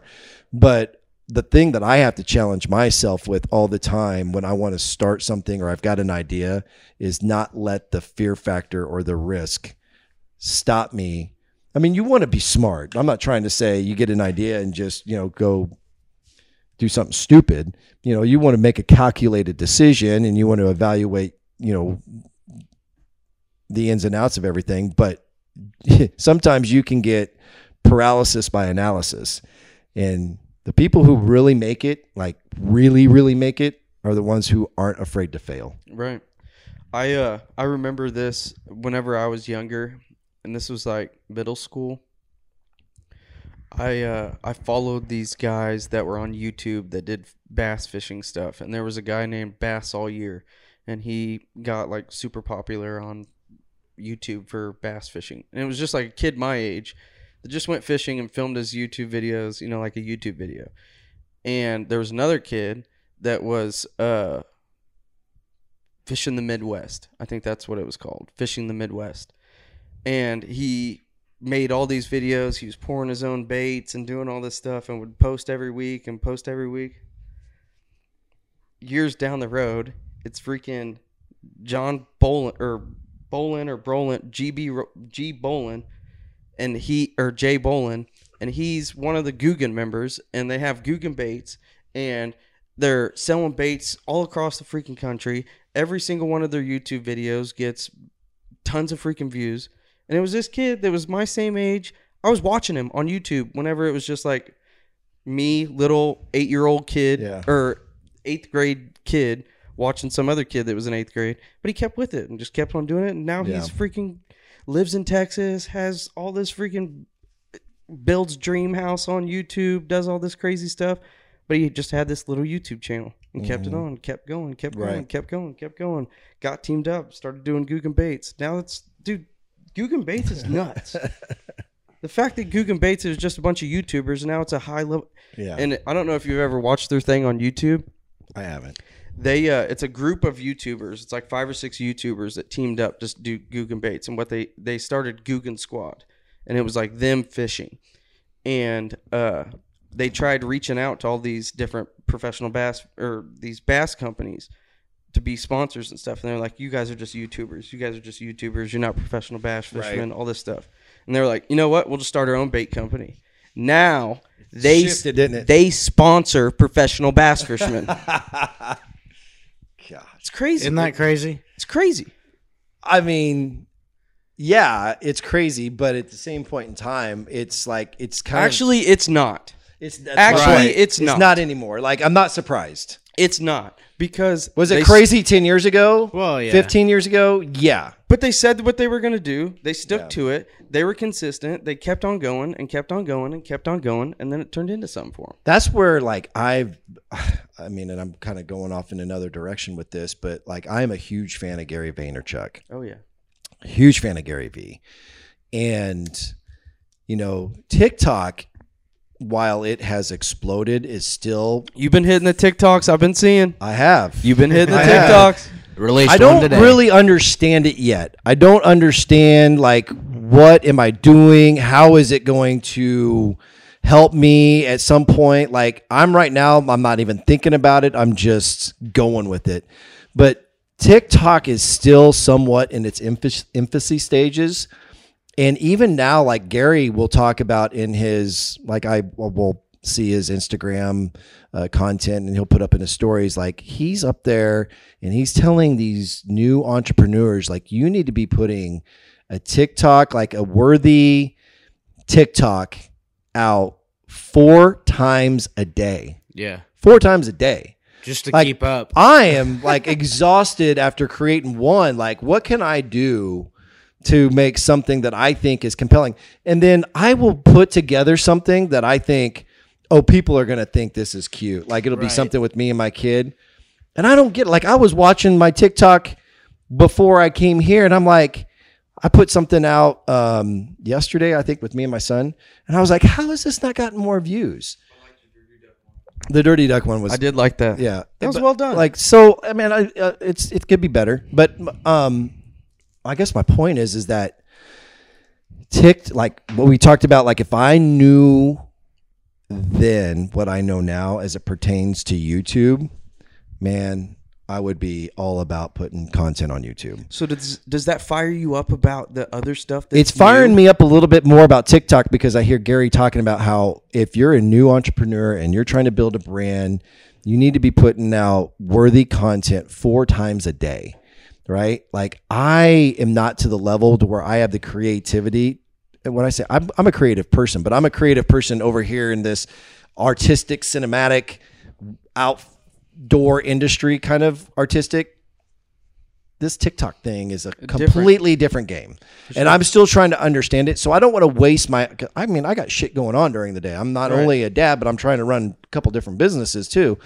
You know, so what kind of content am I supposed to be creating? And so naturally you're flipping through and you're seeing all this stuff and you're like, this is corny. This is dick cheese stuff. Like, I don't want to do this kind of content. Right. But, like, so do I have to sell myself to the devil to do this content that I don't really like or believe in to get where I ultimately want to go? Like, I don't know. So I'm still trying to figure out the TikTok thing, and I'm trying. And so to get to a point here, I'm putting out content, but the content that I'm putting out still isn't, like, getting the actual impressions that I would think that it was going to get. So I'm obviously not doing something right. Dude, that's the crazy part is some of those people, that you don't even have to be creative. Some of them just video what they're doing on their work life, and a bunch of people That's what I'm saying. The landscape doesn't make any sense because random shit pops. Yeah. I could spend 2 hours. Is there a certain hashtag that you have to use? I don't know, for your page. I do FYP. that. FYP. But this is my thing. It's like, literally, it's happened where I've spent hours editing a little TikTok where I put transitions and all this crazy stuff. I make it look cinematic. I do all this. I try and have freaking J. Cole rapping and a girl shaking her ass, and then I've done everything. But then if I post something random, me wrecking my one wheel, that goes nuts. And it's just a clip that I posted off my iPhone. On those TikToks. It doesn't make any sense. I know. It doesn't make sense to me. Especially, and for us, especially because of how we're programmed on how to create content. You know, like I came up through the HB way of creating content. You know, that's just not the TikTok way of doing content. The other thing I learned is I was going through a tough time a few months ago, and I had come across this, you know how they'll create these audio files where somebody will be voicing something and then you can basically lip sync what they're doing. You see it all the time. People lip syncing what somebody's saying or singing or whatever. And so there was this TikTok that kind of struck me where the audio was talking about, if you want to know who your true friends are, go through hell and you're going to find out who your real friends are. Because and it hit me because I was going through a tough time, and had felt like, man, I really am understanding who my friends are. So I'm sitting in my baby, he's a year old, and I'm sitting in his room in the recliner watching him. He's sitting on my lap, and I'm making a fun little TikTok, and he's sitting on my lap as I'm doing this. And I it was the first time ever. I felt so stupid and corny doing it, but I lip synced this other guy saying, if you want to find out who your friends are, go through hell and you'll find out who your friends are. I got more watches, more views, more engagements, more likes, more comments on that one single video than I did any of the videos I've ever done. That's what I'm saying. To this day. Why is it that one? Is it because you have to is it only those ones that you're lip syncing to that for whatever reason, that one, and look, it's not like I was the only one who used that audio in a TikTok video. Right. But for whatever reason, that video and all I did was my son sitting in my lap, and I'm just looking at the camera, and I'm just lip syncing basically exactly what this guy said and synchronized. And it took off. I mean, I gained probably, I don't know, this isn't a lot, but for me it was like 30 followers just that one night. Yeah. Instantaneously from that one TikTok. Everything else I done, complete dog crap. Everything. I don't get it. I don't understand it. I'd like to know more. I'd like to figure out how does this work? Yeah, it's weird. And I think that's where Gary's going with it too, is like, you got to keep pushing content. It's the same thing with like whatever I was talking about with the YouTube. Yeah. Is we had so much information. Right. If you're posting 4 TikToks a day, you get so much information. You go, this is working. Instead of posting these 4 videos, I'm going to post 4 of these 2. Yeah. Because I know that these 2 are getting some attention. Right. You know, it's like, it's literally taking, and so I've been doing like a kind of digest on, I've been posting the reels, and it's like, if I post waterfowl reels of birds coming in and getting shot, I'll get way more than if I even edit a reel. And like, I edited a really sweet reel that I thought of me and Joe fishing down at the lake and had all these transitions and badass music and all this crazy stuff. And it got a little bit of attention. But if I just post like one little clip and it's like an older over the shoulder clip, like a GoPro clip of goose coming in and Alex kills it, it goes nuts. Yeah, no. And I'm like, what is this thing on this? So I'm like, do I need to post more of that? Okay, I'll cut some more of those up and post more of those. Well, where I'm ultimately going with this is, I keep going back to if I knew then what I know now about YouTube, I would have been a lot more aggressive with it. I say that, but the problem is that I'm trying this approach now with this TikTok thing because it's somewhat still in its infancy stages, but I'm getting discouraged quickly because I'm not seeing the return on the investment of my time to put this content out there. And I'm like, well, but I'm trying to challenge myself to keep at it, keep doing it, keep it. And there is this too. There was a sense of humility that I had when I was posting some of this content. Like I did one with my son the other day where it was vanilla ice baby. And I'm like acting all cheesy, stupid, smiling like a goofball. And I'm lip syncing ice. And I turned the camera quickly over to my kid, which is a baby. And I'm thinking, oh, this is kind of fun. This is the stupid shit I see on TikTok that people love. It still hasn't gotten anything.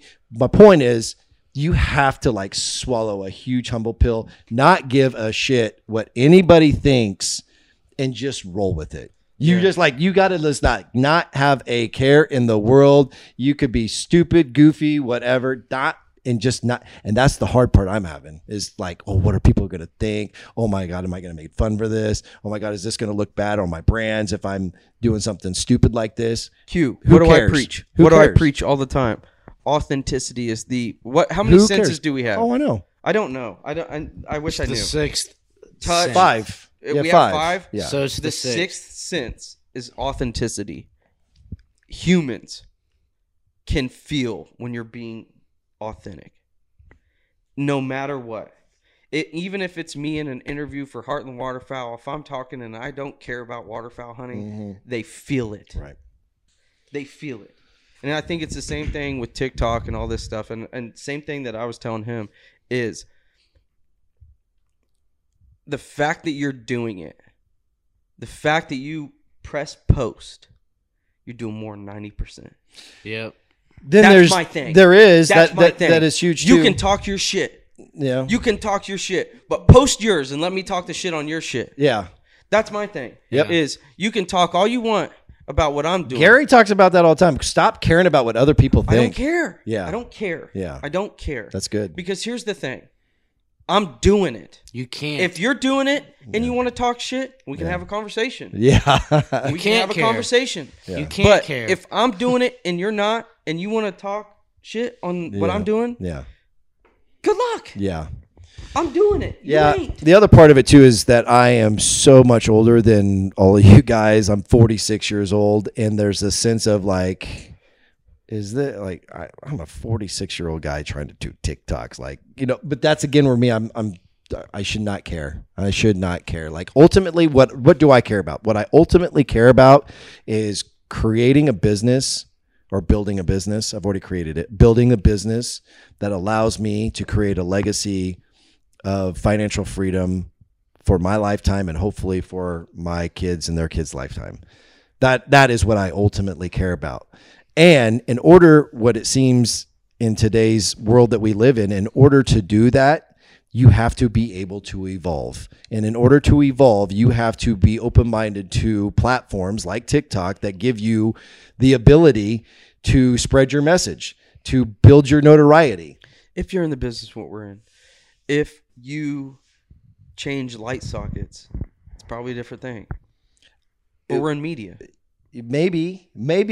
Here's the stupid thing. Like, You could probably generate. you could business probably you could probably be the guy who shows you how to change all different lights out of different sockets and just be some corn dick idiot doing it. And now you're the light bulb guy and make millions doing it. That's where it's gone. right. It really has. That what gives me a little bit of confidence. 'Cause it's like, Right. But am I wrong? why can't I be that guy? Just be yourself. You know what I mean? But I think the point that Gary says is you got to just keep pushing it. And you can't get, and this is what I'm struggling with right now, is you can't get discouraged when you're not seeing the results and the engagements that you were hoping to get.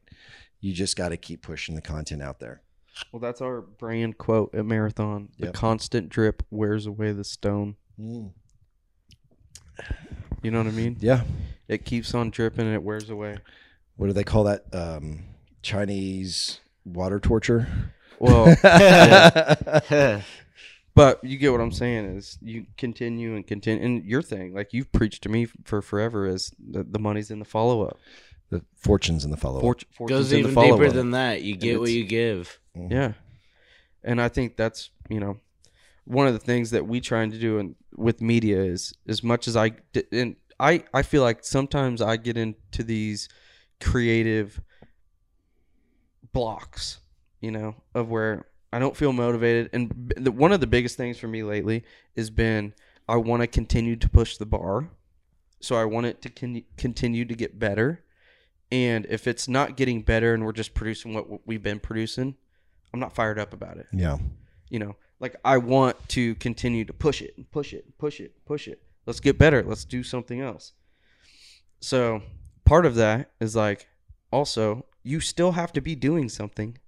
You know what I mean? As much as I want to push it, there has to be movement. And I can't wait 6 months for us to do. And that's the thing. Like we're waiting on. Like we're like all bottled up right now on creative stuff, waiting for turkey season to hit, waiting for that clock to hit so we can get some of this creative stuff out. And that's why I told him, I'm like, we have to find a little bit of avenues. And I think the podcast is going to be a good avenue for us. And I know it's a different creative, but it's something that we can go and like we're doing and we're producing. And it's like every week we try and get somebody else on and we do some other things. Like it's something to be fired up about. Right. But we can't just get fired up every hunting season. Right. You know what I mean? We got to keep moving. Yep, exactly. You know what I mean? Podcast. I know we're sitting here doing this right now, but nobody in my circle was listening to podcasts 10 years ago. That's what I'm saying. That's what I'm saying about the new stuff is yes. literally me as a business mind now, I'm going, What's new that I'm Yes. not taking Yes. advantage of? Yes. What's new that I'm not taking advantage of that I'm going to kick myself in the teeth 5 years ago If you don't because do I it. didn't do it? And that's where I'm at with this podcast thing. I mean, Am I a you and I have. businessman? Am I a businessman? Yeah. Should I be paying attention to what things Yep. are investments now and that could turn into something? Yeah. All right, so I got to pay. I can't go with my mind and go, I'm shutting this off because I don't know it. Right. Homie, you got to get to figuring it out. If I would have figured the YouTube stuff out a long time ago, we'd been in a different situation. Oh, I know. You know what I'm saying? Trust me, I'm kicking myself over the YouTube thing, the podcast thing. So what's new now? I mean, TikTok is still somewhat in its infancy stages. What else is out there right now? NFTs. Yeah, I know. I see Non-fungible Gary tokens. talking about that. I know nothing about them. I don't know much about them, but I'm diving in. It's all I pay attention to right now. I'm Really? I'm just like, you have to if you want to like figure it out. And I'm just like trying to consume content about people. And I watch a lot of Gary stuff talking about it, and a handful of other people. That Are you on his text list? No. He sends me text messages like every day. Well, I mean, he directly isn't, but Right. I'm on his mass text deal. And he sent one the other night that was basically says, what was it? Something about a NFT introduction must see.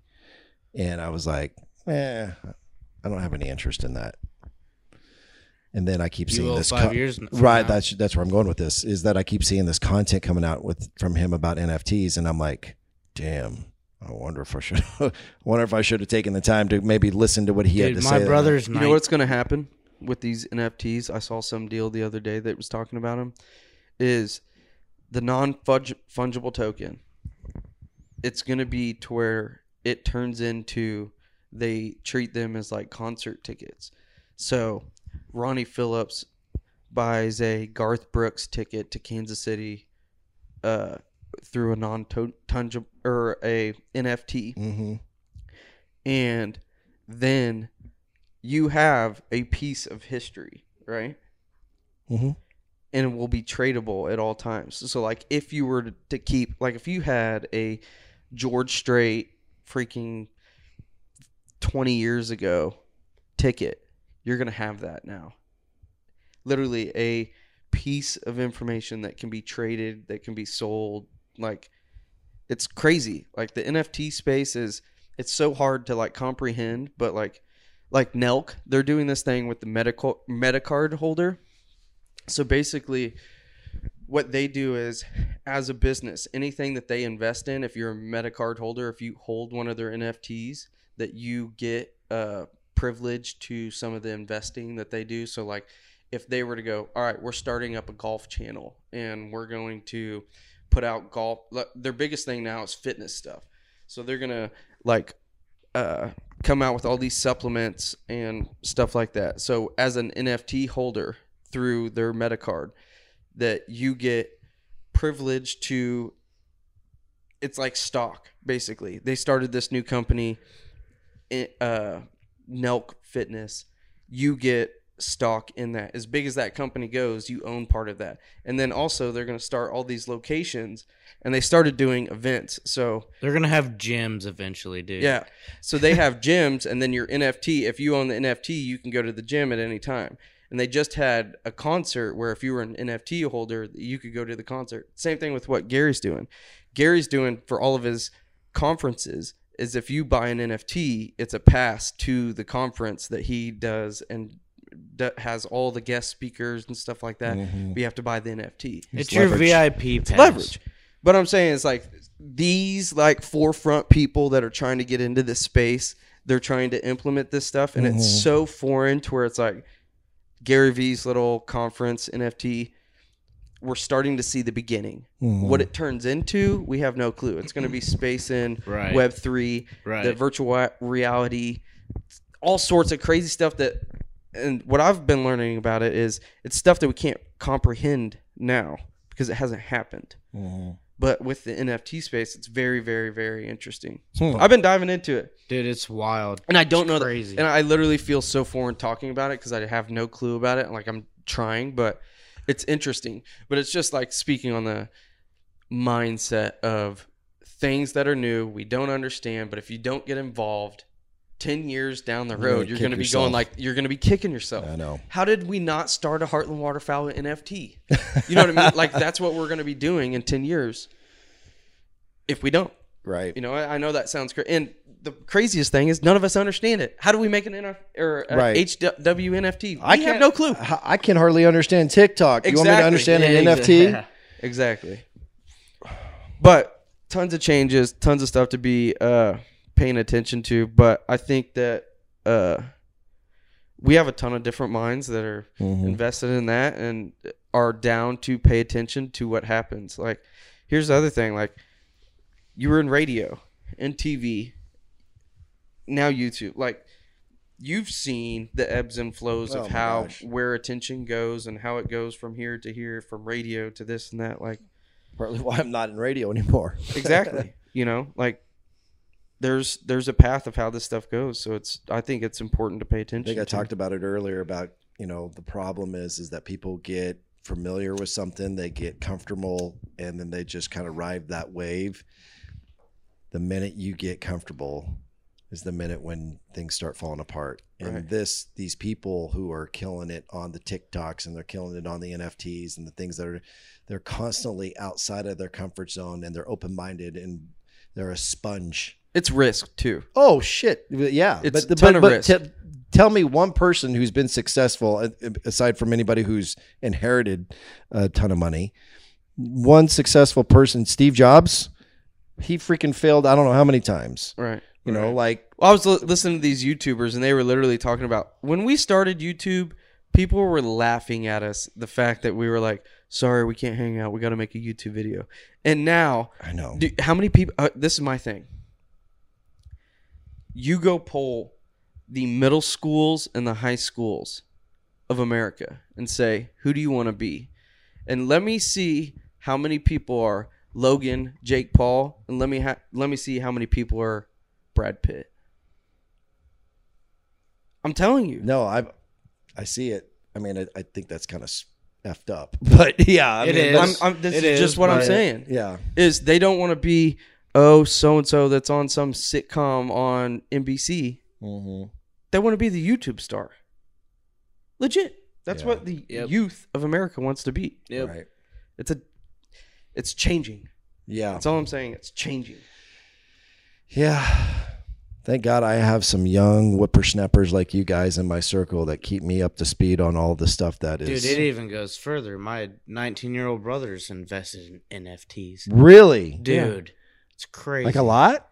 I mean, a handful, and he's made some money. Like what's a off of them. handful? Like I don't know. I mean, whatever you're comfortable saying, I guess. I mean, like I don't know. A couple $100? Honestly, I don't know. I'll tell you this, know. and I don't know if I should be Couple. saying this, but Nate's cousin that does NFTs, like our Nate? our Nate's cousin, Okay.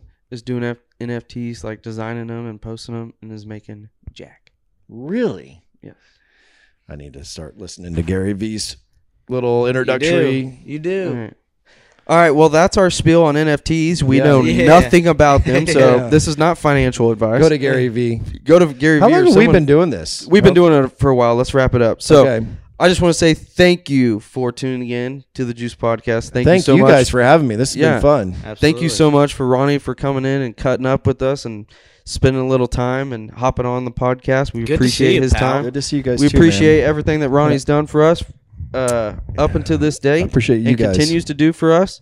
Thank you. We got to plug a few things. Yeah, what's your plug? Yeah. Ronnie Philips. This has been an inspiration to come out with my own podcast. Right. So I'm going to buy some equipment and somewhere down the road, I'm trying to come up with a name. I was thinking about that today when I was in the shower.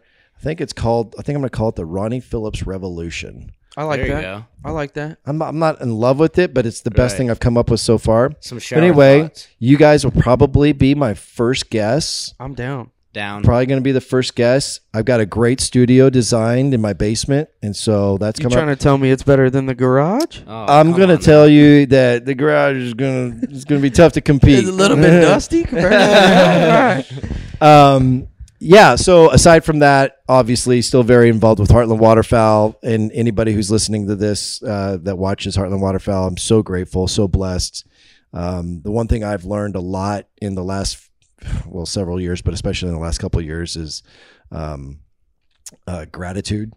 And the amount of gratitude, like I have so much gratitude that Heartland Waterfowl has been on the air for 9 freaking years already. Wow. And it continues to grow, and that we've got a YouTube series now and people are loving it and they're seeing it. So if you want compelling, polished production, great storytelling, authentic, genuine storytelling, applied to waterfowl hunting, then you need to go and subscribe and follow Heartland Waterfowl on YouTube and check out our new season coming out on Sportsman's Channel. And then I'll finish with Dumar Solutions, a company I launched back in May of last year. And we are an affordable chemical solutions company. And PPE, we also offer PPE for any industry. And we do anything from hand soap to antifreeze. My big thing right now is concrete and asphalt construction. So the bubble gum chemical, the chemical or the releasing agents, the coatings, all of that stuff. We can do any of that stuff. So that's my plug on me, man. All right, ladies, gents, if you listened once, then it's Marathon Media, marathonmedia.com, at Marathon Media Management on Instagram and Facebook. Infinity Outdoors, we're still doing a few things on there. Heartland Waterfowl, do not forget, 31 episodes on YouTube from this last year. Make sure you tune in. We'll plug the homies, Valley Oaks, Nate Meyer, Joe Palumbo, V. Landon Holding. Go check out our homies at The Real D. Thurn. Quentin has a messed up last name, but he's going to plug it. At Quentin Verlinick. Come on now. Quentin Verlinick. If you don't know, figure it out. Ladies and gentlemen, thank you for tuning in for the Juice Podcast. Thank you, Ronnie. We love you. Good night. With my woes.